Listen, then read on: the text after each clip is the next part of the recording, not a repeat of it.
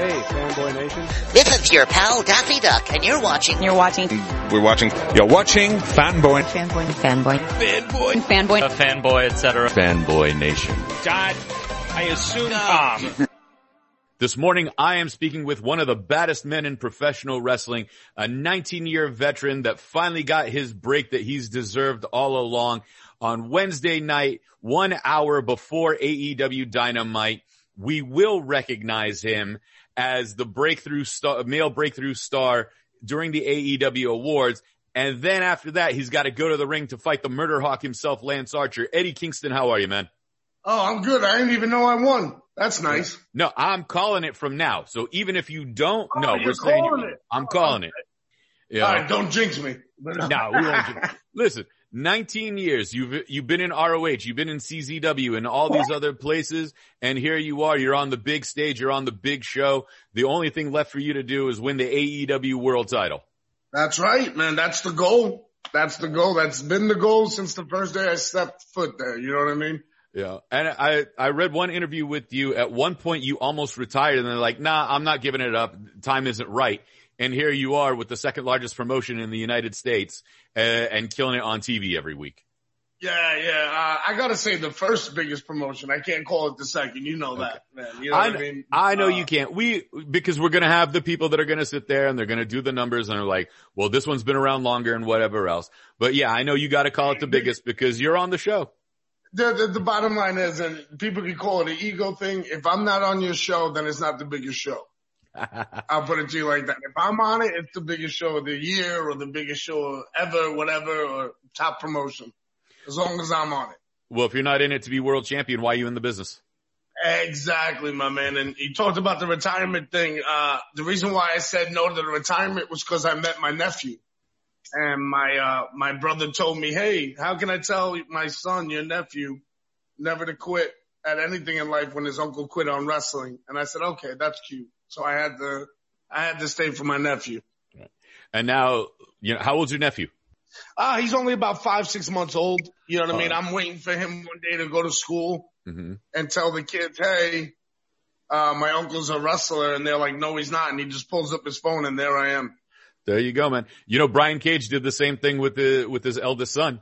The kids didn't believe that Cage was his dad. And then he just showed up from the gym one day and, that was that. Of course he showed up from the gym, of course. Well, it's Cage, All respect to him, man. He works out hard, man. All respect to him on that. You know what I mean? For sure, man. But no, dude, AEW's killing it in the ratings. It's killing it across the board. There's AEW Dark. Heels is the lady subscription service. There's Being the Elite. There's so much going on with the company that, there's still talk of TNT giving another hour to AEW for a second show. Like, what does this mean to you to sit there and you lasted so long in the business and then boom, here it is. Now you're considered a breakout star, but you're with AEW, which is buzzing the world.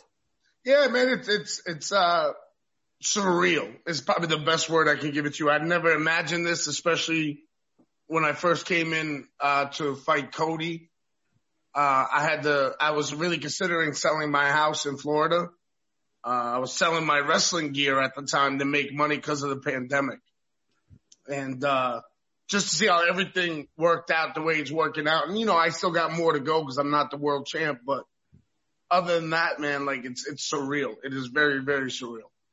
Yeah. Well, you're not the world champ yet. We got to put that ellipses and then go yet. Yet is the key thing. Yet. And then maybe when I'm world champ, I can talk to EA Sports about Madden to make it better. There you go, man. You got the gaming thing going.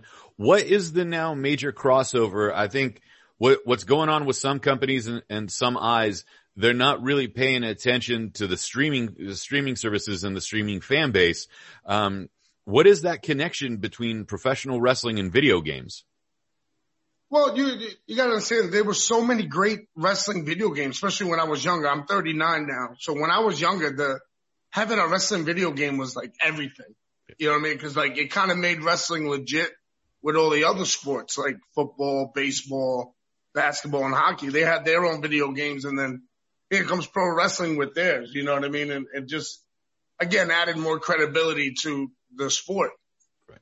But then you grow up and you play games like Virtual Pro Wrestler 2, if you were able enough to get it from Japan like I did, and like just blows you away. That's still my favorite game of all time is Virtual Pro Wrestler 2.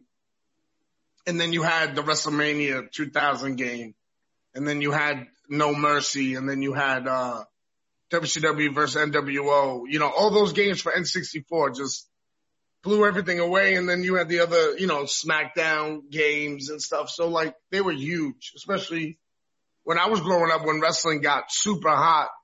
Everybody was playing those games. Like people would go over to each other's houses just to play those games. Right.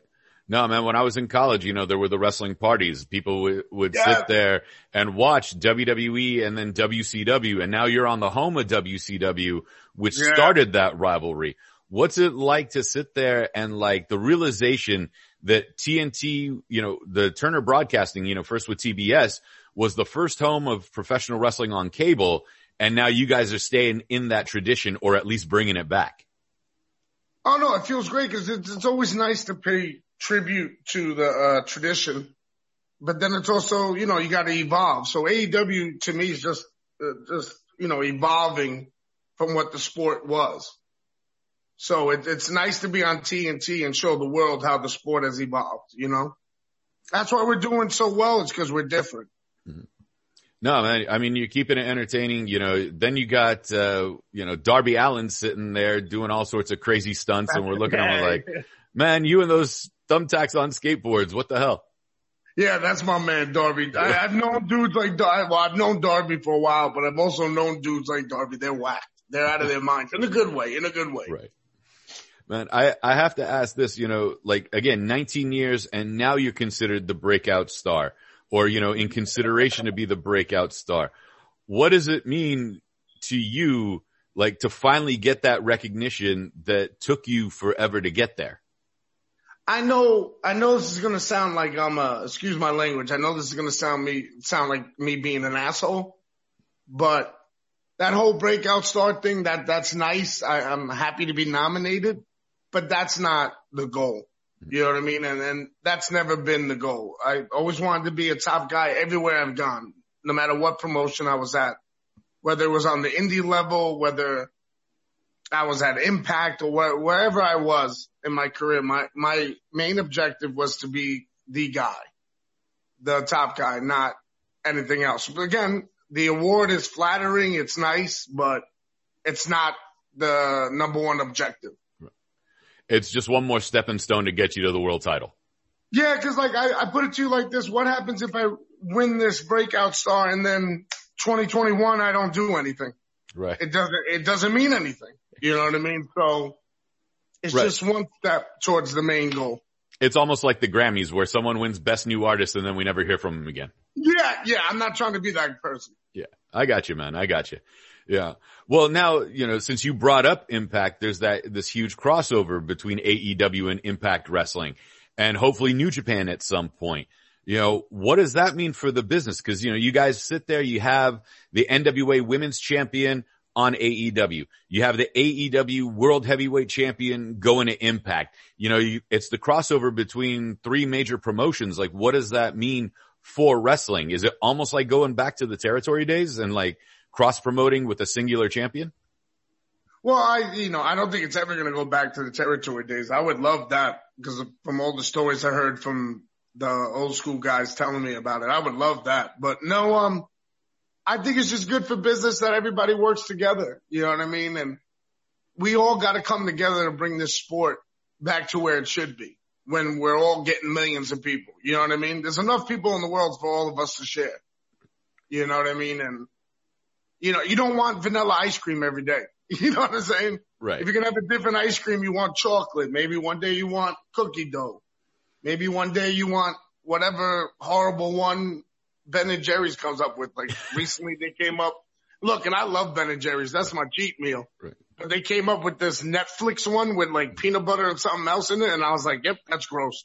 But you always want a different flavor. You don't want the same thing over and over again. And it's good that we're all working with each other to try to bring something different. Right. And then it's cool to see, you know, what's it called? Private Party go over to Impact and then end up facing the Good Brothers, or the Good Brothers make an appearance and then team up with the Young Bloods, or the Young Bucks, sorry. You know, that's all I need is Matt and Nick to get mad at me. And, you know, go on from there, you know? Yeah, well, you know what I mean? Matt and Nick, I have no problem with them. I've known them for years. I like them. You know what I mean? The Good Brothers, and look, I'm going to try not to get myself in trouble, but I'm not a really big fan of that whole, jumping Moxley and doing the whole wannabe NWO thing. I'm sorry, Bullet Club thing. Did I slip on that one, Mandy? Anyway. It's all right. Just a little slip, but you know.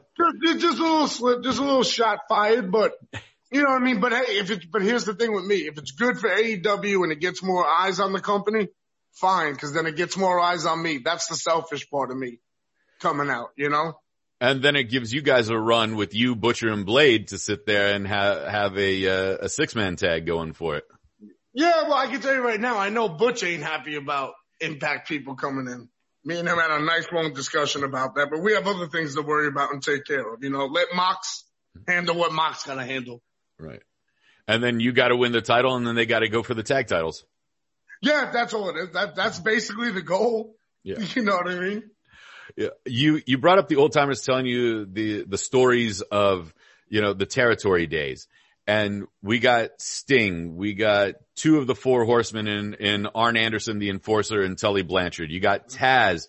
And these are guys that are sitting there that lived and breathed this business when you and I were kids, and we grew up watching them. And now you're working side by side with them. Like, how surreal is that the heroes now become the colleagues?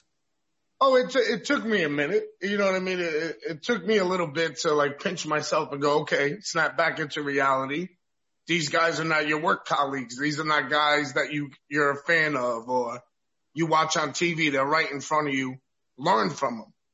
And I love sitting down. I ask them questions as much as I can. I love the stories.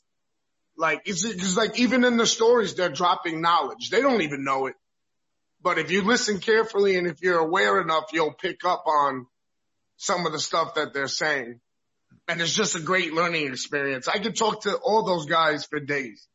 If I had my way, it would be like a Tuesday night. If I had my way, a Tuesday night, if I had enough money, because they all eat a lot, I would get them dinner and sit there and just go talk. You know what I mean? And I would record it. I would record it for myself. No podcast or nothing. No offense to my homeboy Conrad, but I would just sit there and record it so I can have it for myself. Well, you know, Conrad's got an advantage on all of us, man. He's Ric Flair's son-in-law, so he can hook up some of the top dudes for guests and stuff. I actually hit up Conrad, because I'm trying this new thing, telling people that I appreciate them because, you know, life is short and stuff. And we're seeing that more and more because of the pandemic and stuff in 2020 and 2021. And I just hit up, excuse me, I hit up random people and I'm just like, hey man, I appreciate what you're doing. And he was one of them because what I don't think he understands and what I don't think a lot of the young wrestlers understand, it's not their fault, they're young, is that when he's doing those podcasts, the knowledge that these guys are dropping for free, by the way, is unbelievable. And that's why I'll sit there and listen to every podcast and just try to pick up everything they're saying. Oh yeah. Because I want to make more money than they did. Right. It's not about money. Honestly, it's not about money. Because if it was about money, I would have quit 18 years ago. But it's the love of the game and it's the love of doing it correctly. It's right. not about just doing it for the sake of doing it. You know what I mean? And that's why I sit there and that's why I love listening to them. And for people that don't know Conrad Thompson, the dude sits there. He does a weekly podcast with Jim Ross, Tony Schiavone, Arn Anderson. He's got Bruce Pritchard. He's got one with him. Like, I don't know how Conrad has time to run his insurance company and run all these interviews, but good on him, man, because he's doing a favor to the people that want to come into the business and those of you guys that are already in there. Oh yeah. You know, if I get a little tipsy, I'll tell him he's doing God's work. All right, man. I gotta ask you this: since you got the legends working with you, who's the one that keeps the kayfabe the most? that you're not sure if it's a shoot or a work when they're telling you these stories? Oh, Taz. Taz, cause he's so angry. I love it. Well, I'm a New Yorker Right. and he's from Brooklyn. Mm-hmm. So he's your typical, and my best friend's from Brooklyn. So Taz is your typical Brooklyn dude. Mm-hmm. Angry at everything. You know what I mean? Just every story somehow it's him. He's either angry or he's punching someone in the face or he wants to, and I love it because it reminds me of home. So you brought home to Florida. Yeah, because again, when me, him, Santana, and Ortiz are all talking, people walk by us like we're nuts. They think we're arguing, like fighting each other, but we're not. We're just telling stories. You know, I'm originally from San Francisco, man. That's the way me and my friends were, and that's the way like me and my cousins were. So like I know that whole city mentality of doing that. Like I tried doing that here in LA and like cracking jokes and like, you know, busting each other's nuts, and everyone's just like, I don't get it, dude. Like, why are you being so mean? I was like, that's just, you know, we're cracking jokes. I tell you right now, LA scares me. LA scares me. I'm not trying to disrespect anybody from LA. I got a couple of dudes out in LA that I know, you know what I mean? They know who they are. Right. But some of that, like the rich Hollywood stuff, freaks me out, man. Freaks me out. Yeah. Come with me to one of the Critics' Choice Awards. You'll see some stuff that might freak you out. I'll get arrested because somebody will say something stupid, and next thing you know, I'll look at you and be like, "What do I do here? Do I hit them? Because that's what I want to do." Right. It's going to be some smart ass comment that they think, you know, that they're safe because nobody punches each other. They just all talk trash, and then you know. The city comes out. And as you know, I'm getting a phone call from Tony Khan going, well, Eddie, we got to let you go for punching some actor in the face. I don't know. Right. Tony is like, dude, I was getting into movie producing next, and that was going to be my lead. And you're screwing it. You're screwing us all up. You know, Tony Khan has, you know, to people that don't realize and they think, oh, Tony Khan came out of nowhere. Like his family has one of the most recognizable Premier League soccer teams, the Jacksonville Jaguars out here in the States, and now AEW. These guys are taking over sports. When is Tony Khan gonna buy like, you know, the Miami Marlins and move him to Jacksonville at this point? Let me tell you something. The times when I do get a chance to talk to Tony, because he's very busy with everything, I'm trying to get him to buy the Knicks and then make me the GM. I'm telling you right now, man, you make me the GM of the Knicks. Patrick Ewing's coming back to be the head coach. We're going to bring back bully ball. We're going to do it. Hey, man, so long as you get me to be the arena announcer for the games, we're golden. Hey, you probably know how to write like what do you call it? Not a thesis. This tells you how smart I am. And like an outline or a presentation. There you go. Yeah. You write a presentation, I'll try to give it to Tony, and I'll be like, hey, buy the Knicks. Yeah, see, there you go, man. You and me, we'll tag team up on this. Yeah, get Dolan out of there. Yeah. Let's go. All right, man. Before I let you go, we got to bring this up. Wednesday night, tomorrow night, you are facing the Murder Hawk Lance Archer. You know, the man's got Jake the Snake Roberts in his corner, one of the ultimate legends, the king of ring psychology. What goes down tomorrow night, and what can we expect from Eddie Kingston and Lance Archer? Well, you know what I mean? I don't know what to expect from Lance because Lance is Lance. You know what I mean? He talks all that hardcore stuff. He talks all that tough guy stuff. Let's see. You know what I mean? I talk it. I lived it. You know what I mean? I've done it. You know, the proof's in the pudding. I have 19 years of a career for you guys to check out of me just fighting. And I love it when people ask me, Eddie, what's your game plan? Wait, I'm supposed to have a game plan? You know what I mean? Like, if there's an opening, I'm going to punch you in the face. If there's an opening, I'm going to kick you in the knee. If there's an opening, I'm going to bite your ear. If there's an opening, I'm going to try to gouge your eye. We're fighting, man. This is not, you know what I mean? Right. We're not, you know what? We're not playing. Mm-hmm. You know what I mean? I know me and Lance do not play. No offense to no one else on the roster. A lot of the young guys don't understand that fire. They want to do the cool stuff, which is great because I can't do it. So I give them, you should see me in the back when some of these guys come into the back after they're doing all the crazy flips and stuff. Mm-hmm. I give them a hug like, what is going on? Are you guys okay? Right. Because like, I can't do it. But one thing I can do is punch you, kick you, and fight you. And that's all I'm going to do. It's just, I'm going to fight you. You want to wrestle and grapple? I can do that. But I'd rather punch you in the face than put you in the hammerlock. I got you, man. All right. Two last things. We're going to have to find out where your social media handles are so we can tag you and everything. Oh, but God, I forget them so much. Don't worry. I found them for everybody else. We just like, you telling everybody. But, Yeah. For Twitter, you're over there, Mad King 1981. For Yeah. Instagram, you're, Eddie Kingston 81. So we got Yep. your back on that, and we'll link everybody to it. All right. So that's your socials, but AEW has some of its retractors, and one of the kings of the retractors is Jim Cornette, who's a fan of yours though. What do you say to somebody like Jim that might be missing the point of what's going on in AEW? What if I was seeing Jim face to face, I would go, all right, dude, that's your opinion, man. You can't please everybody. And I believe if you're trying to please everybody, you're going to hurt yourself. You just got to do what you got to do. And if people don't like it, then they don't like it. Also, much credit to Jim because he's getting a lot of views or a lot of podcast people by shitting on AEW. So good for him. You know what I mean? Good for him. He needs us just as much. I got you, man. Well, the AEW Awards are streaming tomorrow night, Wednesday, January 27th on Bleacher Report, 4 p.m. Pacific, 7 p.m. Eastern, leading right into AEW Dynamite on TNT.